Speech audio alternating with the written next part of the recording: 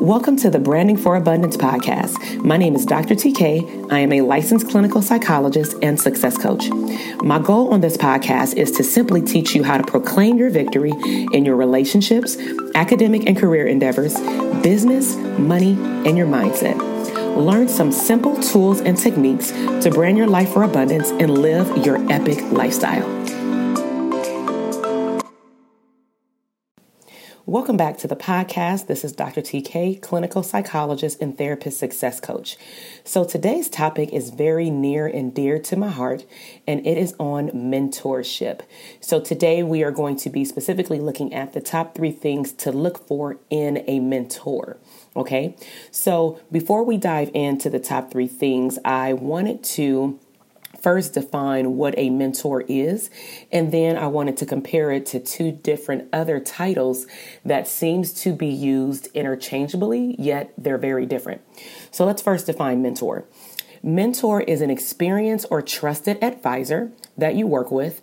They will share information about their career path, and you can usually go to this person if you need a link for resources. So for example, if you are a psychology student or a business student, you may go to a professor or someone who you know in the community that's doing a lot of work in that field or in the area that you choose to go into, and you want to maybe shadow them, you want to interview them, but you really want to get a better sense and idea of what it took for them to actually get to the place that they're at, and to also be able to drop some nuggets, some knowledge for you to be able to go down the same path. So now let's look at a different term, which is a therapist. So a therapist is a person that's licensed. The goal of a therapist is to help their clients improve their life. And they do that by helping the client develop coping skills, emotional skills, and cognitive skills, meaning they give them a better way of how to think about things so that they can make a better decision. Their overall goal is to enhance stability as it relates to relationships, whether that be with friends or family, academic performance, or occupational performance. Okay. So the goal of the therapist is to really help you develop the skill set to then create stability. And a lot of things about therapists that some people don't know, especially if, for example, you choose to use your insurance to go to therapy, is that therapy will talk about your past. But once you become stable, which if we look at a scale of 0 to 100, like a grading scale, then as long as you're at a 70, technically like a C, technically you are stable. Does that mean that you no longer need therapy? Of course not. But if you are utilizing your insurance and you are stabilized in your relationships, there's no problems at school, there's no issues at work, and you may be having just some lifestyle obstacles come up, which we all do because we're human, technically your insurance will not cover it. Okay. So then we're introduced to coaching. Now we've heard of maybe the word life coach and business coach, but for this mentorship podcast, we're going to specifically define life coaching. So a life coach's goal is to encourage their client to move beyond, I'm going to say, a stagnant mindset, and really look at what does their client want to accomplish in their career? What are some personal challenges that they may be incurring over time? And with life coaching, in comparison to therapy, life coaching doesn't require a diagnosis. So life coaching is really focused on the here and now and pushing you forward. Now, it doesn't mean that they won't get information about your history, but life coaching doesn't stay in your history for the remainder of your services or treatment. Their goal is also to help you achieve your goals and to enhance your ability to have major life shifts, and to help you determine your ability to achieve your goals. Because a lot of times we have in therapy what we call cognitive distortions, and people stay there, and then you really don't believe that you even deserve to graduate from college. You don't deserve to get a particular job. You don't deserve to get a promotion or to open up your own business, or better yet, in business, you don't deserve to make a certain amount of money. So a life coach will help you break through those barriers to help you actually achieve your goal. And a life coach can actually continue to work with you while you are actually in the process of achieving those goals. Okay. So I definitely wanted to take some time out before we dive into the top 3 things to look for in a mentor, to distinguish or differentiate the three areas, because some individuals seek out a life coach when they should really be in therapy. Some people seek out a mentor when they should really be in business coaching. And I wanted my listeners, you, to be very well versed on the differences, because you can actually have all three depending on what area of your life we're focusing on. So like I said, if you're in school, you may want a professor as a mentor, but then you're going through some personal challenges that's creating some anxiety symptomology that's impairing your ability to do well in school or stay focused. Therefore, you would see a therapist for a short amount of time. But then you may also have a life coach as it relates to your marriage. You can have coaches and or mentors or therapists for different categories of your life. So now that I've explained the three different types of words that are used interchangeably as it relates to mentorship, now I want to tell you a little bit about how I was introduced to my real first mentor. So my first mentor, her name is now Dr. Karen Wilson. She's a professor over at Cal State Dominguez Hills in Carson, California. And I was introduced to her through my master's in clinical psychology program. So during that program, I had never really had a mentor outside of high school teachers kind of guiding me down the right path regarding college or, of course, passing my classes. And so I found myself being very stuck.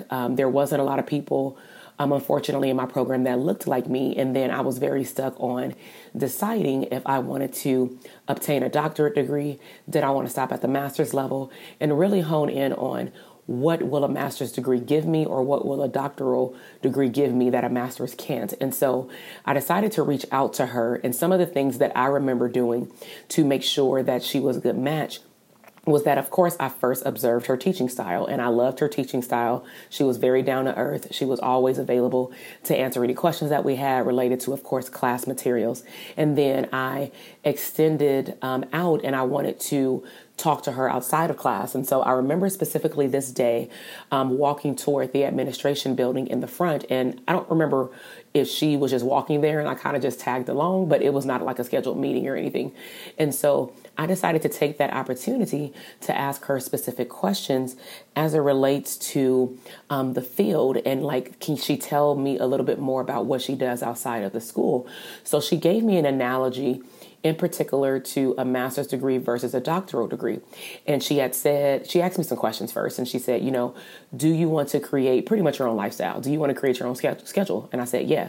She said, okay, do you want to continue testing? I said, of course.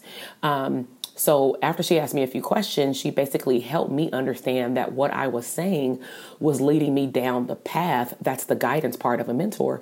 It was leading me down the path that I had to apply to a doctoral program if I wanted those particular perks that come along with a doctoral level licensure, right? And a master's in clinical psychology. There is no licensure degree, but I can become a marriage and family therapist because I had the internship number after I graduated for my ability to do so, but I didn't want to cap it out with just being able to do therapy. So that's how I was first introduced to, I'm going to say, true mentorship. And some of the other important parts were that I wasn't afraid to ask for help. I wasn't afraid to schedule meetings. I kept in touch after I graduated, and it wasn't weekly, but it would maybe be quarterly with me updating her what I was doing in the field, or I would receive emails because I'm an alumni and they would want to know what we were doing in the field, also to showcase us to the current students. So that was pretty cool, right? And so that's how I was introduced to mentorship. So now let's get into what will help you be able to define who would be a good mentor match for you. So number one, you want to think about the what. What do you need in a mentor, and what can they help you with in this season in your life? So even though I gave an example of a professor in the academic institution, when I say the word mentor, I want you to think about every area of your life. It can be mentorship over finances. It can be a mentorship over spirituality, over relationships or marriage, over your business. I want you to think about every aspect of your life because you may need a mentor for one area, not just school. So what do you need a mentor for, and what can they help you with? And how you would design your answer to this question is I would like you to use a downloadable printout that I have included in my show notes for you to download for free. And you are going to create a list of what you need help with. So what I've done is I've created prompts for you to answer these questions so that you can really first define what this mentorship will do for you. A lot of individuals who are looking for a mentor, or heck, even a therapist, right, is that we will meet someone first, or we will hear about someone, and then the person itself, or what we feel like they can give to us, makes us believe that they are a good match. And sometimes a person on paper is not the best match for us when we actually meet them in person. So you first want to technically build an image of your of your mentor before you actually meet them, so that when you interview them, you can make sure that they meet your criteria. So first, the what. The number two is the who. So when you think about the season of your life that you need help with, you want to be able to describe your ideal mentor. What are the credentials that they have? So for example, I knew that if I was thinking about a doctoral program, clearly I need to interview someone that has a doctoral level degree, and that's licensed, because that's what I was looking for. You also want to describe what state they live in. Nowadays, with technology, your mentor does not have to live in your state. You can meet with them online, but if you prefer to meet with your mentor in person, then that means that you are specifically limiting the amount of mentors that you may be able to have access to, yet you're very specific, and that is what you need for a good match. You also want to think about how you want to meet up with your mentor. Are you okay with phone calls? Are you okay with emails? Are you okay with meeting on a conference call? So you want to think about the who and the what. And also, let me go back to the what. You want to make a list of what are some ideal characteristics, like as far as desires and needs, that you would want your mentorship to have. So for example, even though I want my mentor to give me information about doctoral programs, because that will help me make my decision for which program I will apply to or not at the time, then the who is, I would prefer, for me, a Black psychologist that is licensed, that is doing testing, that is doing their own thing in the community, such as a business owner, because those are the things that I was thinking about way back in the beginning of my grad program. And if you actually look at my career now, that is exactly what I am doing for the most part. Okay. So the number three is availability. Availability is one of the things when we choose a mentor, even a therapist or a life coach, that rarely people look at, like this category. So this can be one of your biggest mistakes that we don't look at, because you can have someone that matches number one and number two. However, they're never available. So when you think about availability, you want to think about, how long will I possibly have to work with this mentor? I don't talk to my mentor all the time. I may talk to her like once a year, and that's only because we run across each other's information, like on LinkedIn or through email. Okay. Cause I'm on her email list for her program. So how long do you believe that you need to work with this mentor for? Because that's important for them, because they may only have a certain amount of availability during the year, because maybe they work more during certain parts of the year. You also want to decide how often you would need their help. Now, the goal would not be to talk to a mentor daily, unless, let's just say you're applying for a job and they're helping you design your resume. That will be different, because you're probably going back and forth via email. But overall, you wouldn't be talking to your mentor every single day. So what's your idea of how often you would want to even do a check-in?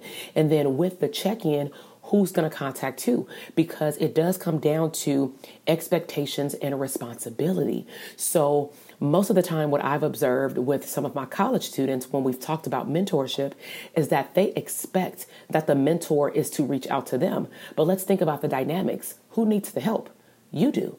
You need the mentor's help. So am I saying that they're not going to check on you? Of course not. But you cannot say that if they don't reach out to you, therefore they're not a good mentor, because you clearly are choosing them as your mentor because probably of their lifestyle, their career. What do they do to make additional streams of income, which means that they have a lot going on.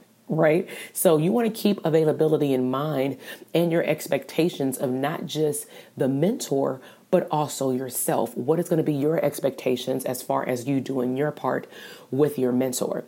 So again, just to recap, we talked about the differences between a mentor, therapist, and coach.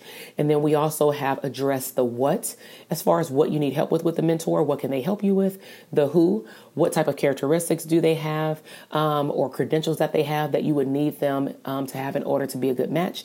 And then, of course, availability. So I really hope that you use the downloadable handout. It's an ebook that I've created specifically for your guide to pick a great mentor. There are activities in there in addition to summarizing what I've put in this podcast episode. But please don't hesitate to reach out. Make sure that you are on my Instagram page, because a lot of times, especially with podcasts, I may either record it simultaneously or then I'll record it later without all of the disturbances of social media, with shout outs and everything. And so with this episode, I did record it on Instagram, but there were some technical difficulties that I ran into. And so I decided to make a cleaner version and just record it again for the second time. And so if you want to catch me live, be sure that you turn on post notifications. My Instagram handle is below. It's at Dr. TK Psych. And you will be notified also of posts that I put up. I put up a lot of motivational posts throughout the week, along with also showing you how to live a true abundant lifestyle by showing you that I apply what I am teaching you, which is that you want to create abundance in your career, in your academics, in your business, in your money, and in your relationships. So I really hope that you enjoyed this mentorship podcast, and I look forward to seeing you in the next episode. Have a great day. Bye. Thank you so much for listening to the podcast episode today. I am super excited to see your growth in your business, career, money, and relationships. Be sure to check me out on Instagram at Dr. TK Psych, where you can find daily inspiration and tips to live your abundant lifestyle.